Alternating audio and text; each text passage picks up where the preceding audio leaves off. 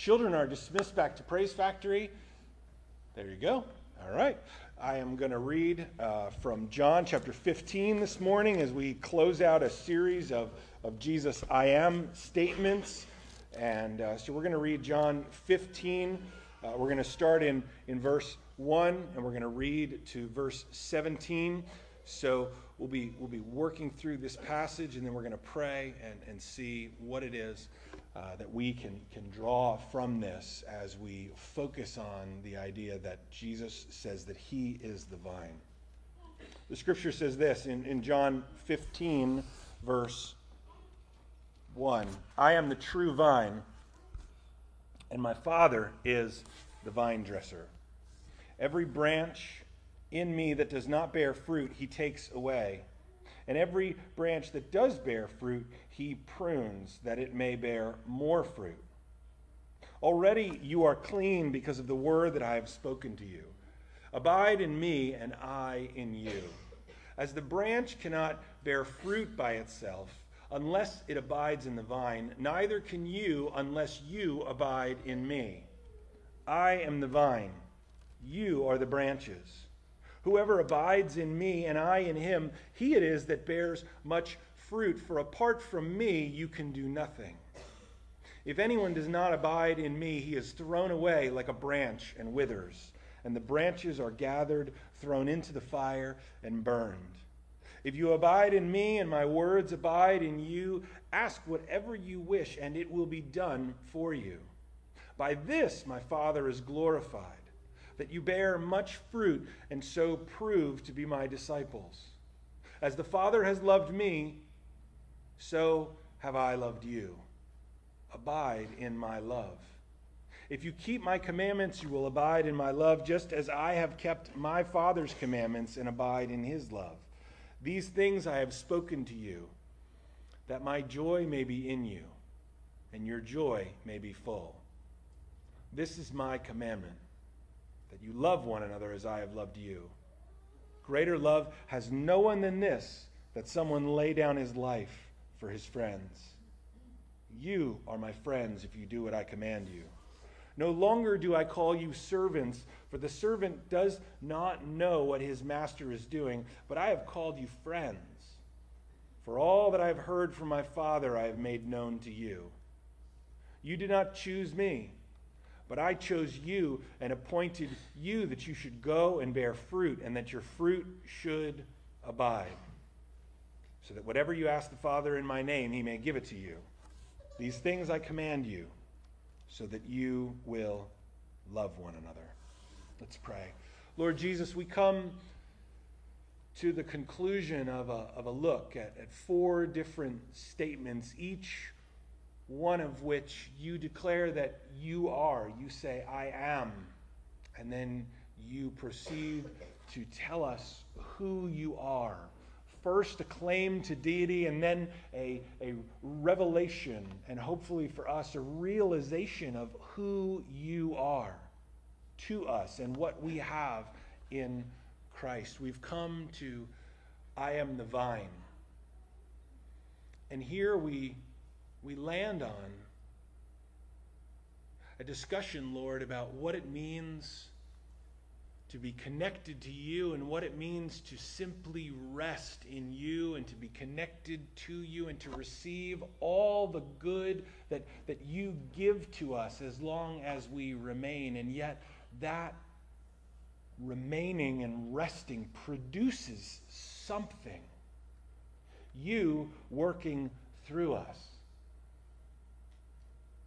Lord, as we come to this text and this topic, it can be so easy to mistake the good news of the gospel for a command to do good and to do more. And we pray that we would not make that mistake and get under the burden that we must perform in order to earn your love. But it is also possible to make the mistake of saying, because you love us, we need never do anything. And so help us to make the connection between your grace and being in you and having you and being new creations and also being obedient children who are zealous for good works, because that's what the scriptures say that you came to accomplish. You came to draw to yourself and to purify yourself a people who are full of good works, who are zealous for them. We want to honor you in all that we do, and so we don't want to make either of these mistakes, Lord.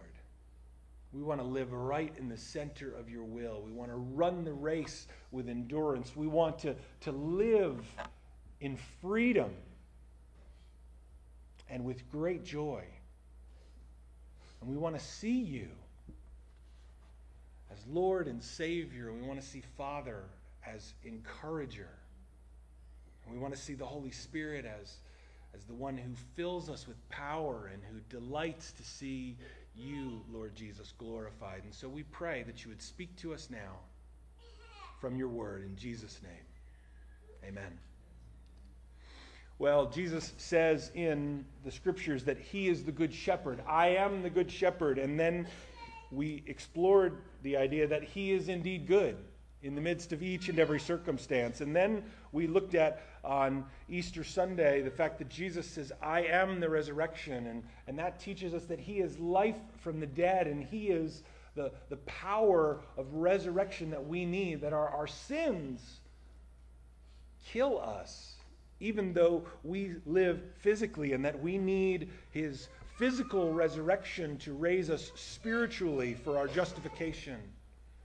And then last week we looked at Jesus' statement, I am the light of the world, and we discovered that he is the meaning and the answer.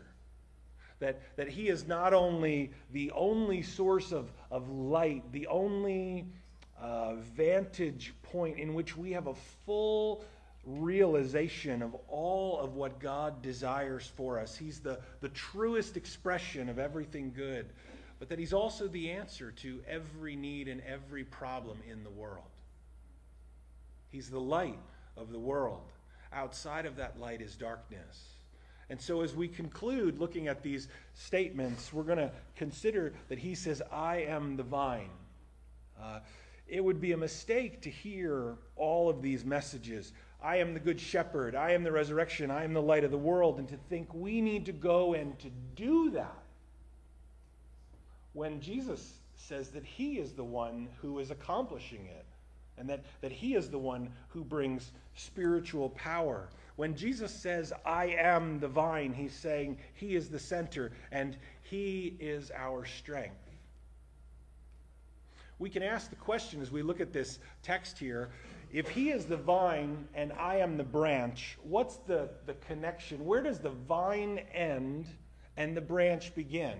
How does that work? What's the relationship between the two in real life on a day-to-day basis? I asked a professor years ago in seminary, if I am to be filled with and led by and empowered by the Holy Spirit, I really only need the answer to one question.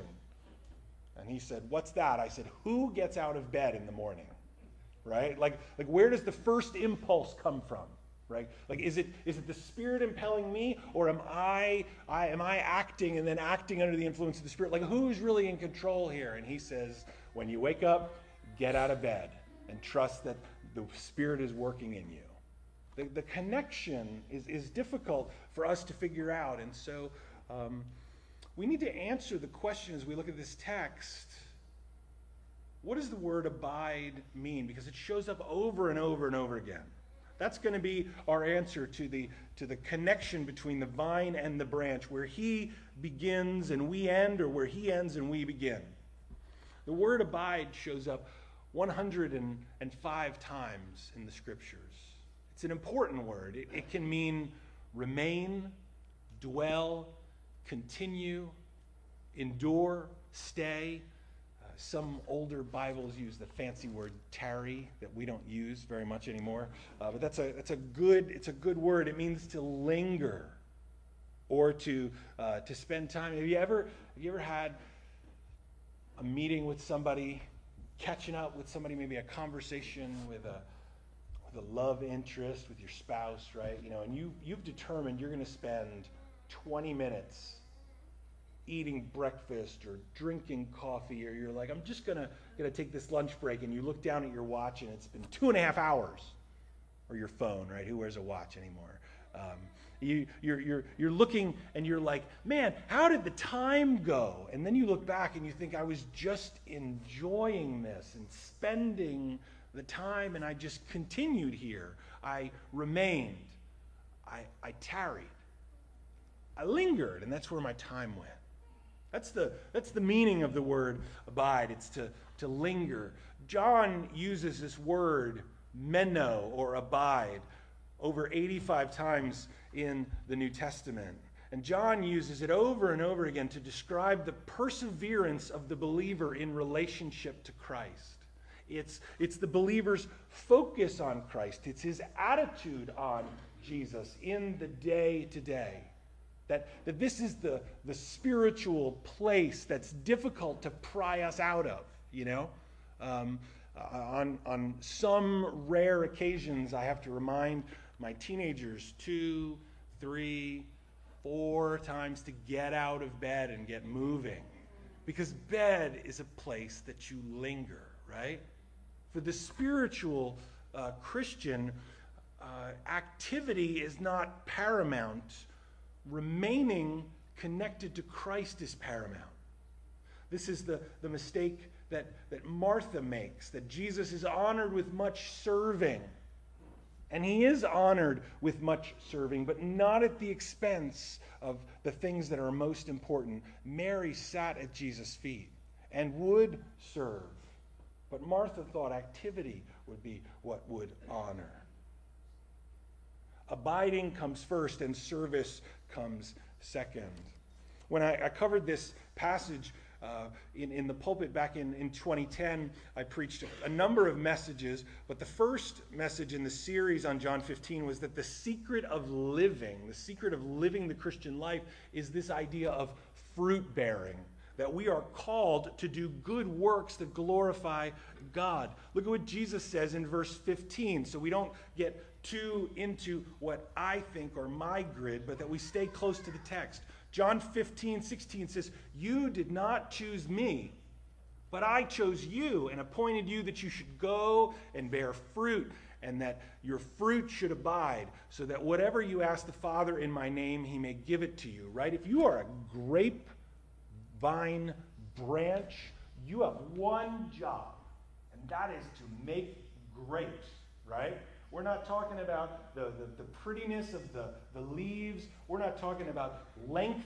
increase as a vine. We're not talking about making progress in producing shoots and suckers and all that other stuff that vines might do. No, when it comes down to what the vine dresser, and that's the Father here, is after, the reason that you are connected is that fruit would be produced. And so as the Christian, we say our task, the reason why we exist, is to do good works and to glorify God.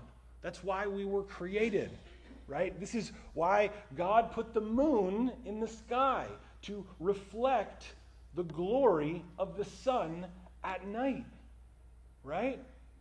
The moon has no function. It's just a dark rock apart from the sun. It doesn't shine like the sun shines. It reflects. That's who we are. So the secret of living is fruit bearing. If we just add Jesus to our life and think, this will make my spiritual life better, but it doesn't filter and sift into the actions that we engage on a regular basis, we are missing out on the secret of living, and we will struggle. The secret of living is bearing fruit. The secret of bearing fruit, how do we do it? Is abiding, by remaining in him, by finding our strength and our source in him, by remaining dependent, right? If you want to control the vines in your yard, we had these plants. I don't know what exactly they are, but they grow on the ground, and they put out shoots and suckers, and then they eventually start climbing up these big Leland cypresses we have in our backyard. I would rip the branches and the suckers off, right? But when I had cleared enough of the debris on the ground, my strategy shifted. This is after a couple months of living in the house. I would just find the biggest root, and I'd cut like a 6-inch section out of it, and then I just let it all die. No more problem, right? The secret of fruit bearing in the Christian life is to constantly remain connected to Jesus and to find our strength and our source in him. Well, how do we do that then? What is the secret of abiding? Because there is one. That's kind of the way John has constructed all that. And we'll get to it, the secret of abiding. If I'm like, let's close in prayer, and I haven't said it clearly and loudly, somebody throw something soft at me, okay?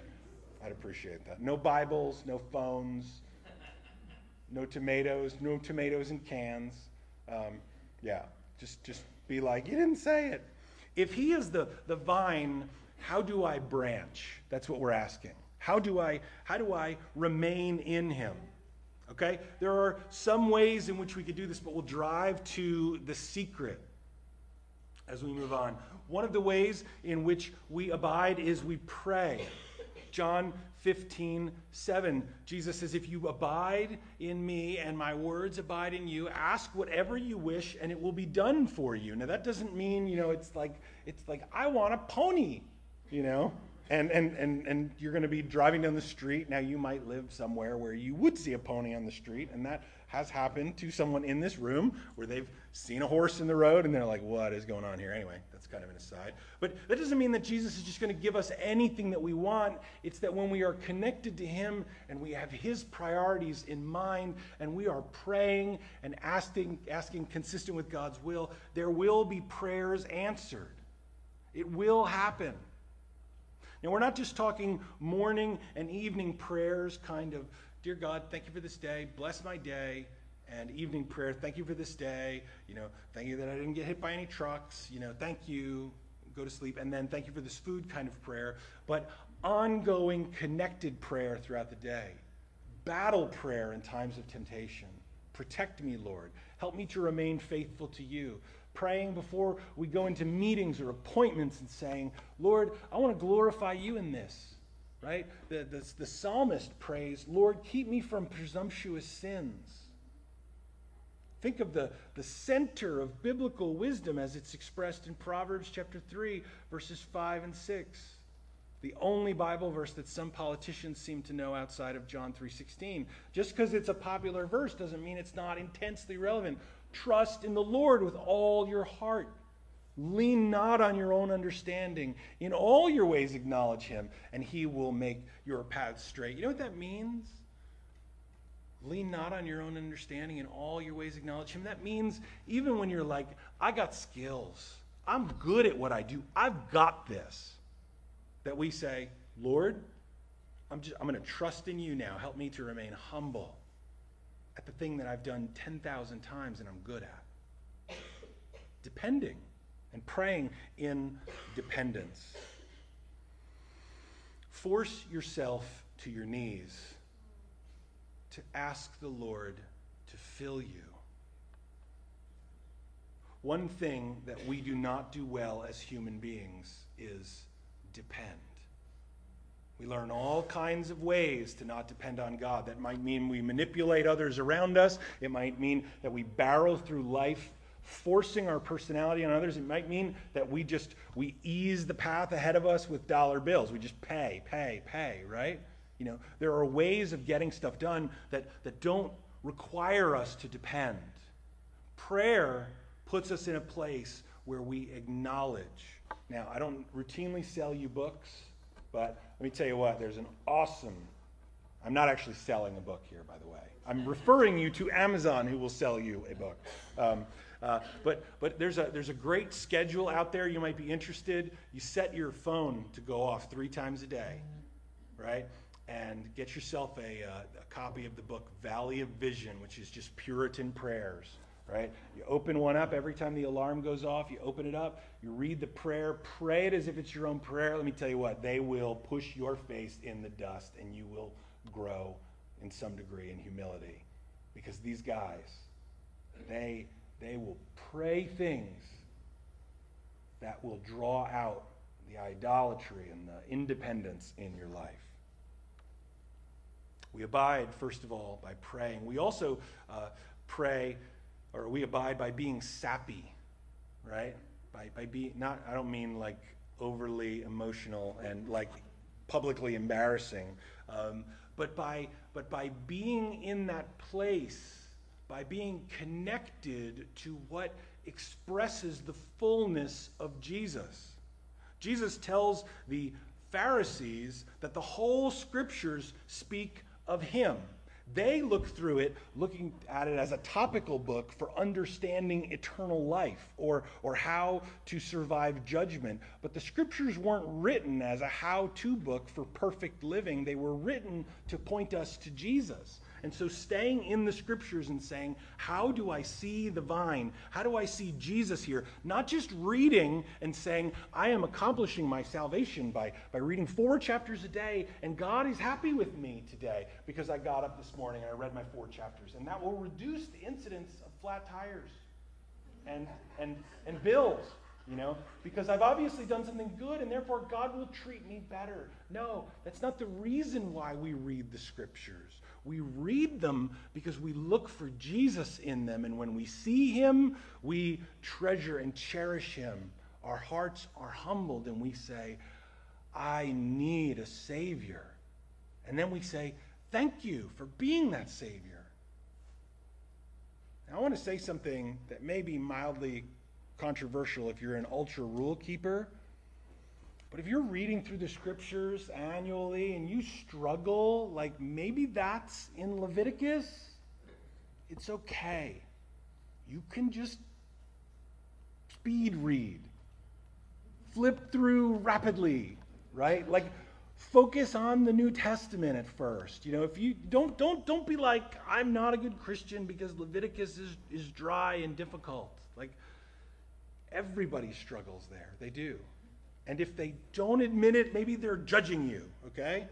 Or judging me right now. I can feel it maybe a little bit. No, anyway, I'm kidding. Focus on asking the question, not what does this mean to me, but what does this mean for me? Who is Jesus in relation to me? How is God showing grace? How is he showing his goodness towards me? And then focus on its meaning and the applications in your life, and just work through, but stay connected to what it is that God is saying in the scriptures.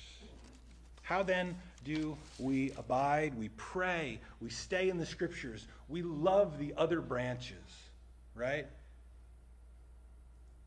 Trees, particularly like these Leland cypresses that I have in my yard, they tend to like put out thousands of branches on the bottom, and some of them, man, they can spread. You lose like 9 feet of your yard if you just let them grow. You know why the branches on the bottom grow so long? Because as the tree grows up, the branches at the top start to emerge, and then the ones on the bottom need to grow outward. All the stuff on the bottom kind of dies, except on the very end, because they're being crowded out by all the other branches.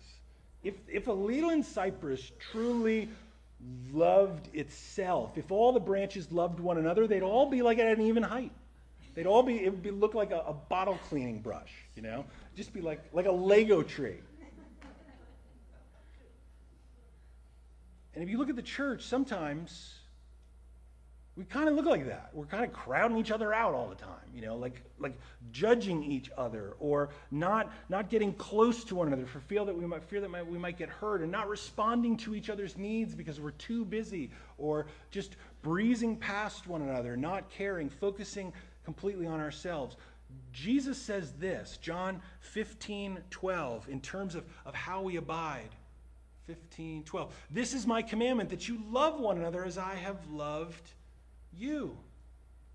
Love one another as I have loved you. We know that we have passed out of death into life because we love the brothers. That's what John says in 1 John chapter 3. Whoever does not love abides in death. This ought to be a clear sign to us of whether or not we are remaining in Christ. Is there love that can grow? And then how do we continually abide? We focus not on knowledge acquisition all the time and not on being unjudgeable or, like always maintaining the exterior image. No, we get involved in the lives of others and we love them. Love one another within the family. 1 John 4:16 says this, God is love. Whoever abides in love abides in God, and God abides in him. Now, sometimes Christians have a way of saying things that are dumb that eventually make their way into praise songs, right? Now that's not, I have not found this one yet, but if it continues and it's not constantly rooted out, like maybe it will be on someone's worship album someday, and hopefully we won't hear it because the Christian radio people won't pray it. But have you ever heard a Christian say something like, I love them, but I don't like them? You ever heard that? I love that person, but I don't really like them. That just doesn't work. We might not like some behavior, but there is no way in which we love someone where we I love that person, but I will no longer have anything to do with them. That is not love. That is conflict. That is unforgiveness or stress. And it eventually needs to be addressed and worked through and handled. We need to love one another as believers. How do you get past being unloving if you struggle? Well, you commit to see with new eyes. You look at someone with the eyes of 2 Corinthians 5:17. You say, if anyone is in Christ, he's a new creation. If they confess Christ and they give evidence of being saved, then they are a new creation. The old has passed away and the new has come. And you see that person then as someone who you need to help along in the race, in the journey. And you partner with them. You love them for Jesus' sake. You say, Lord, you've called me to love this person, even though I find them unlovable, but I will do it for you. And you know what happens often? Eventually you forget that that's your motivation and you realize that you actually like this person. That happens. Finally, another way to get past being unloving is to love because you know grace. Because you look within and you say, man, there is some pretty unlovable stuff in there. And yet God proclaims his love for me. I will love them.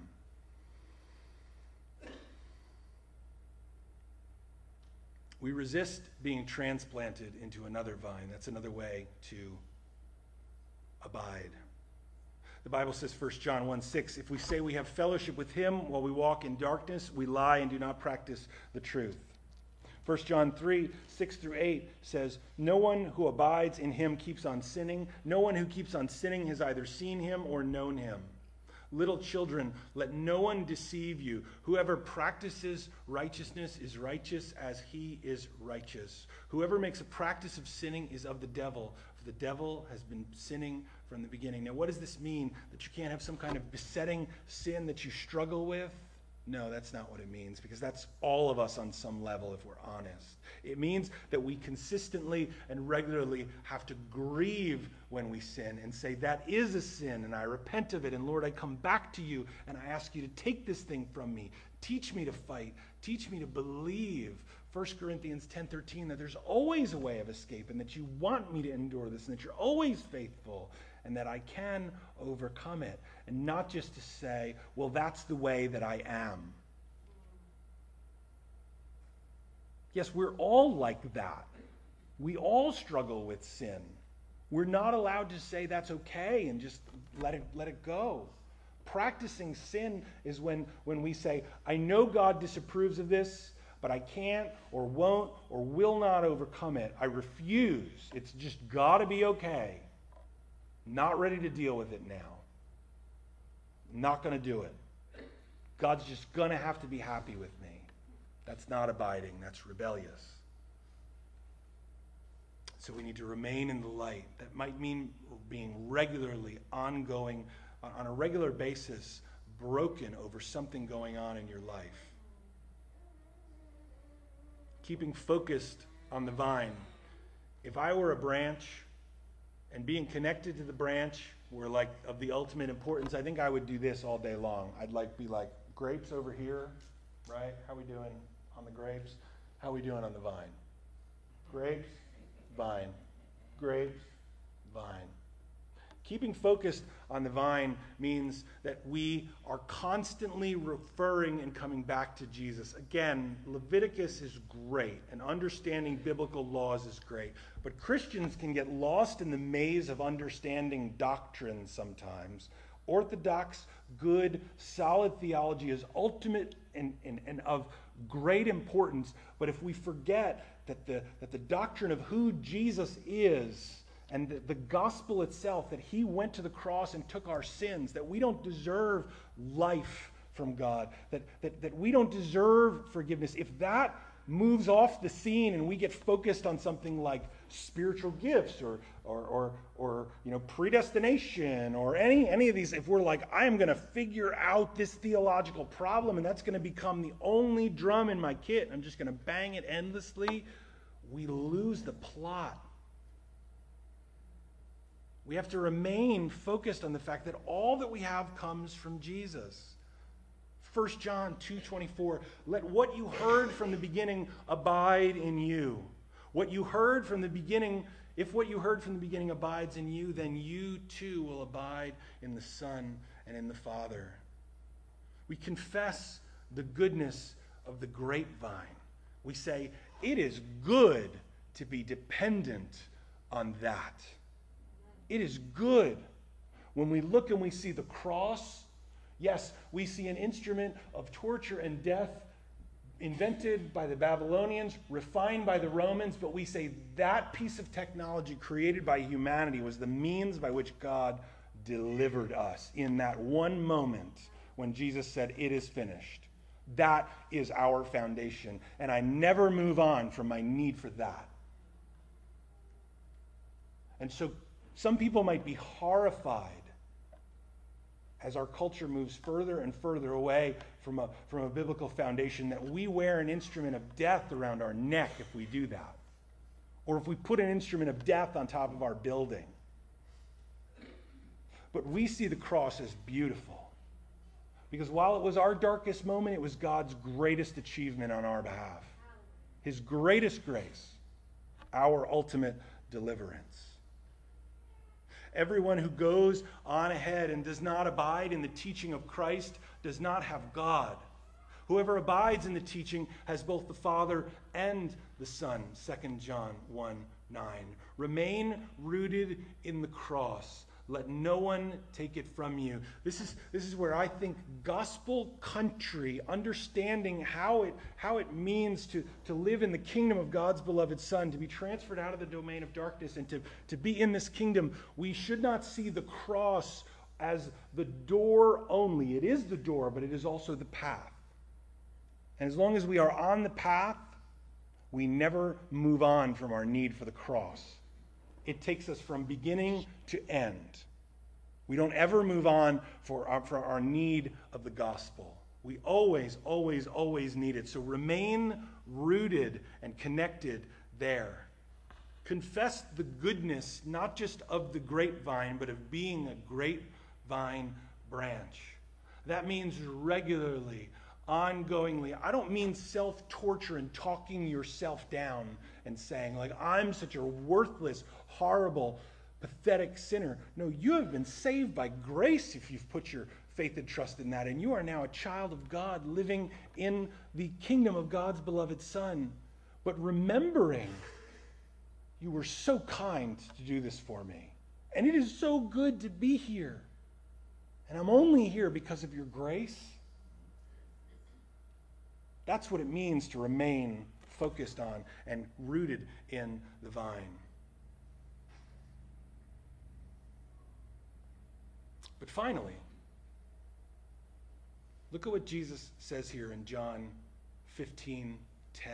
And I believe that we ought to not get under a pile of pain and frustration, but to say, if he is the vine and he is the source and I am a branch, then I must keep this in my focus.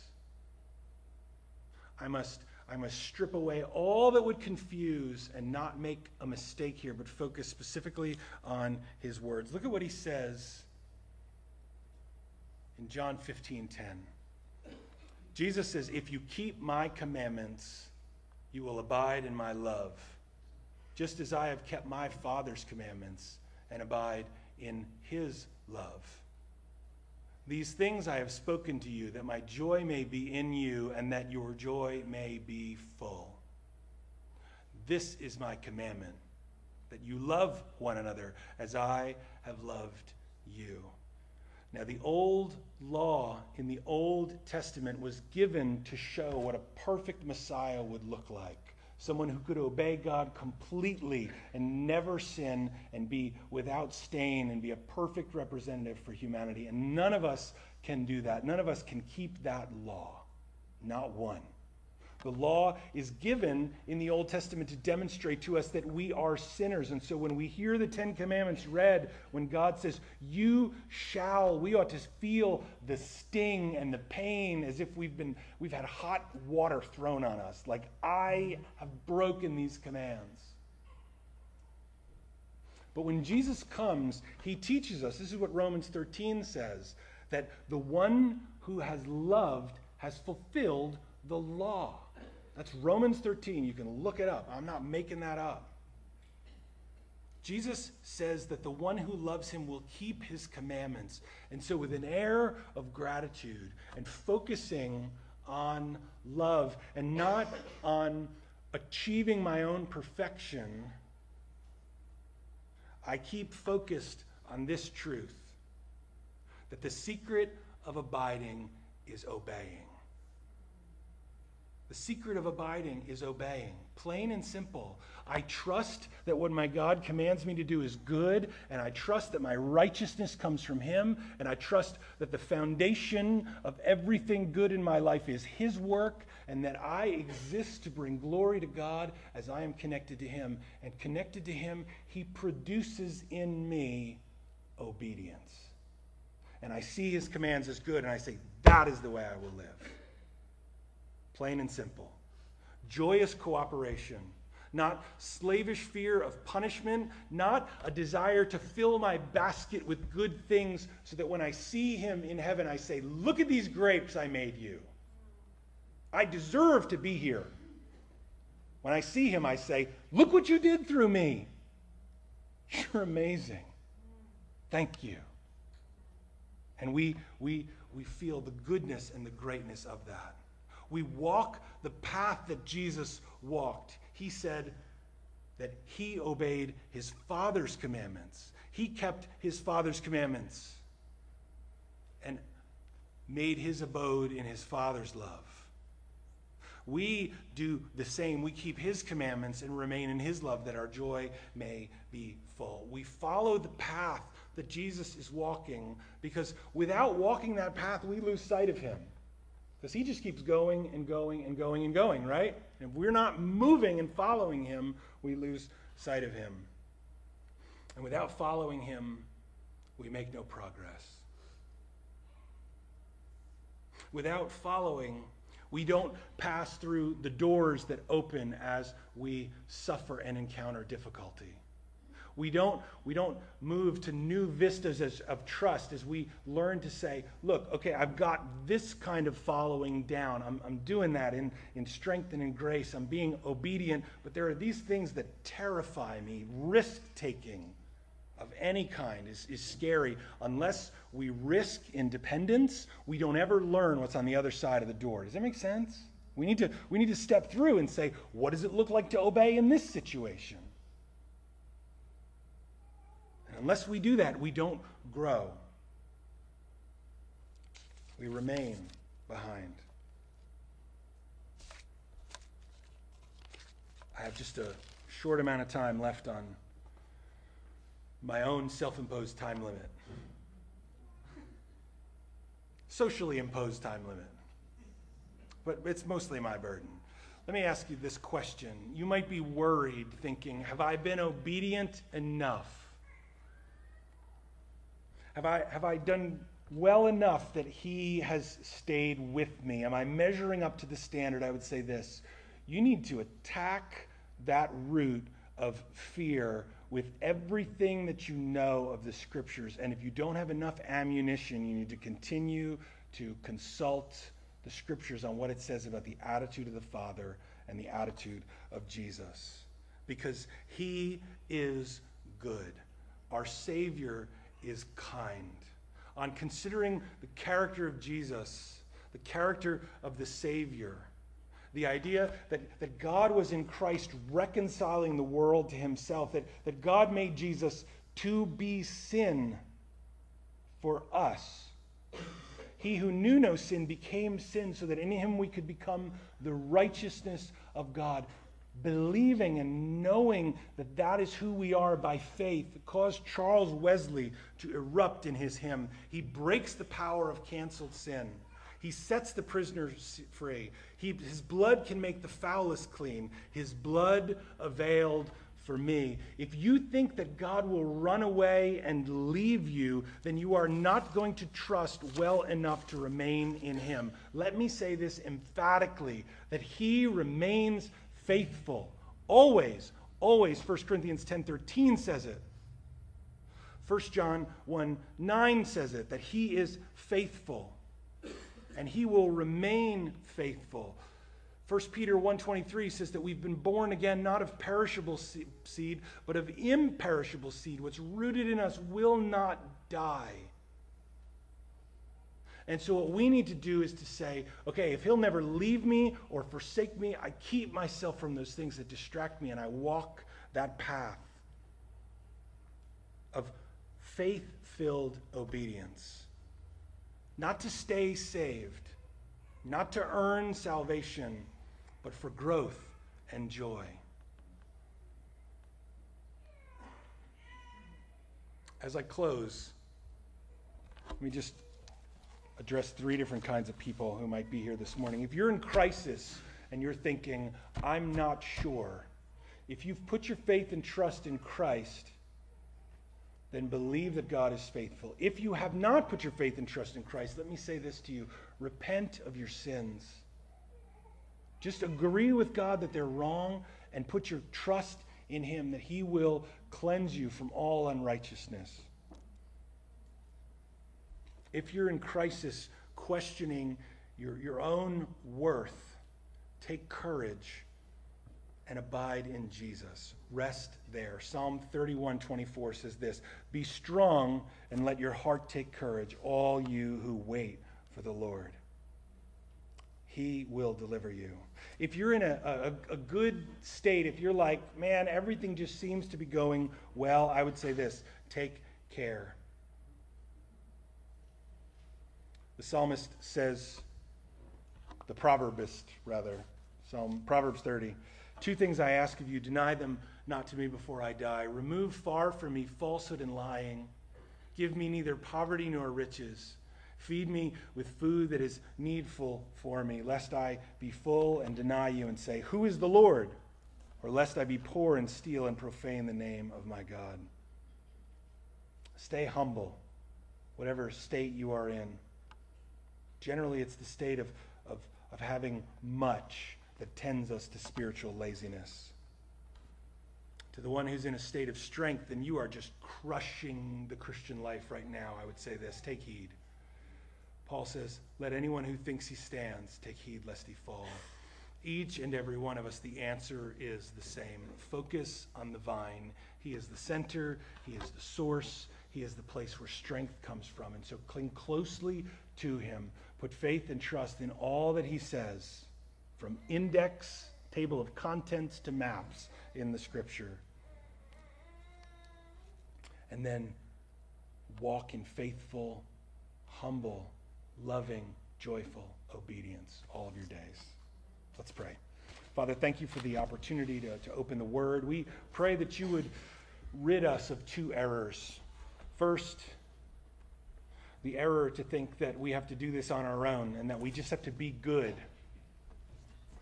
But secondly, the error that makes us say that we have put our faith and trust in Christ and therefore nothing else is required.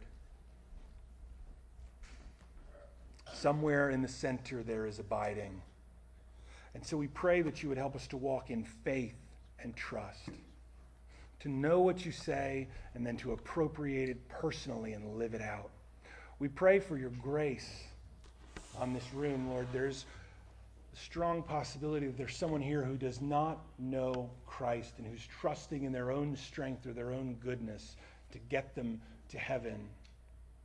Maybe they hear your voice and they know that you're calling them and urging them to repent. I pray that you would help them to lay down their defenses right now, to put their faith and trust in you and to be reborn. Father, we thank you that you made the law of Christ simple. Love one another. We pray that you would help us to see that as our mandate and our mission, and to walk it out, Lord, each and every day. We thank you for your kindness toward us. We thank you for Jesus. We thank you that he is the vine and that we are his branches. May we appreciate that. In Jesus' name, amen.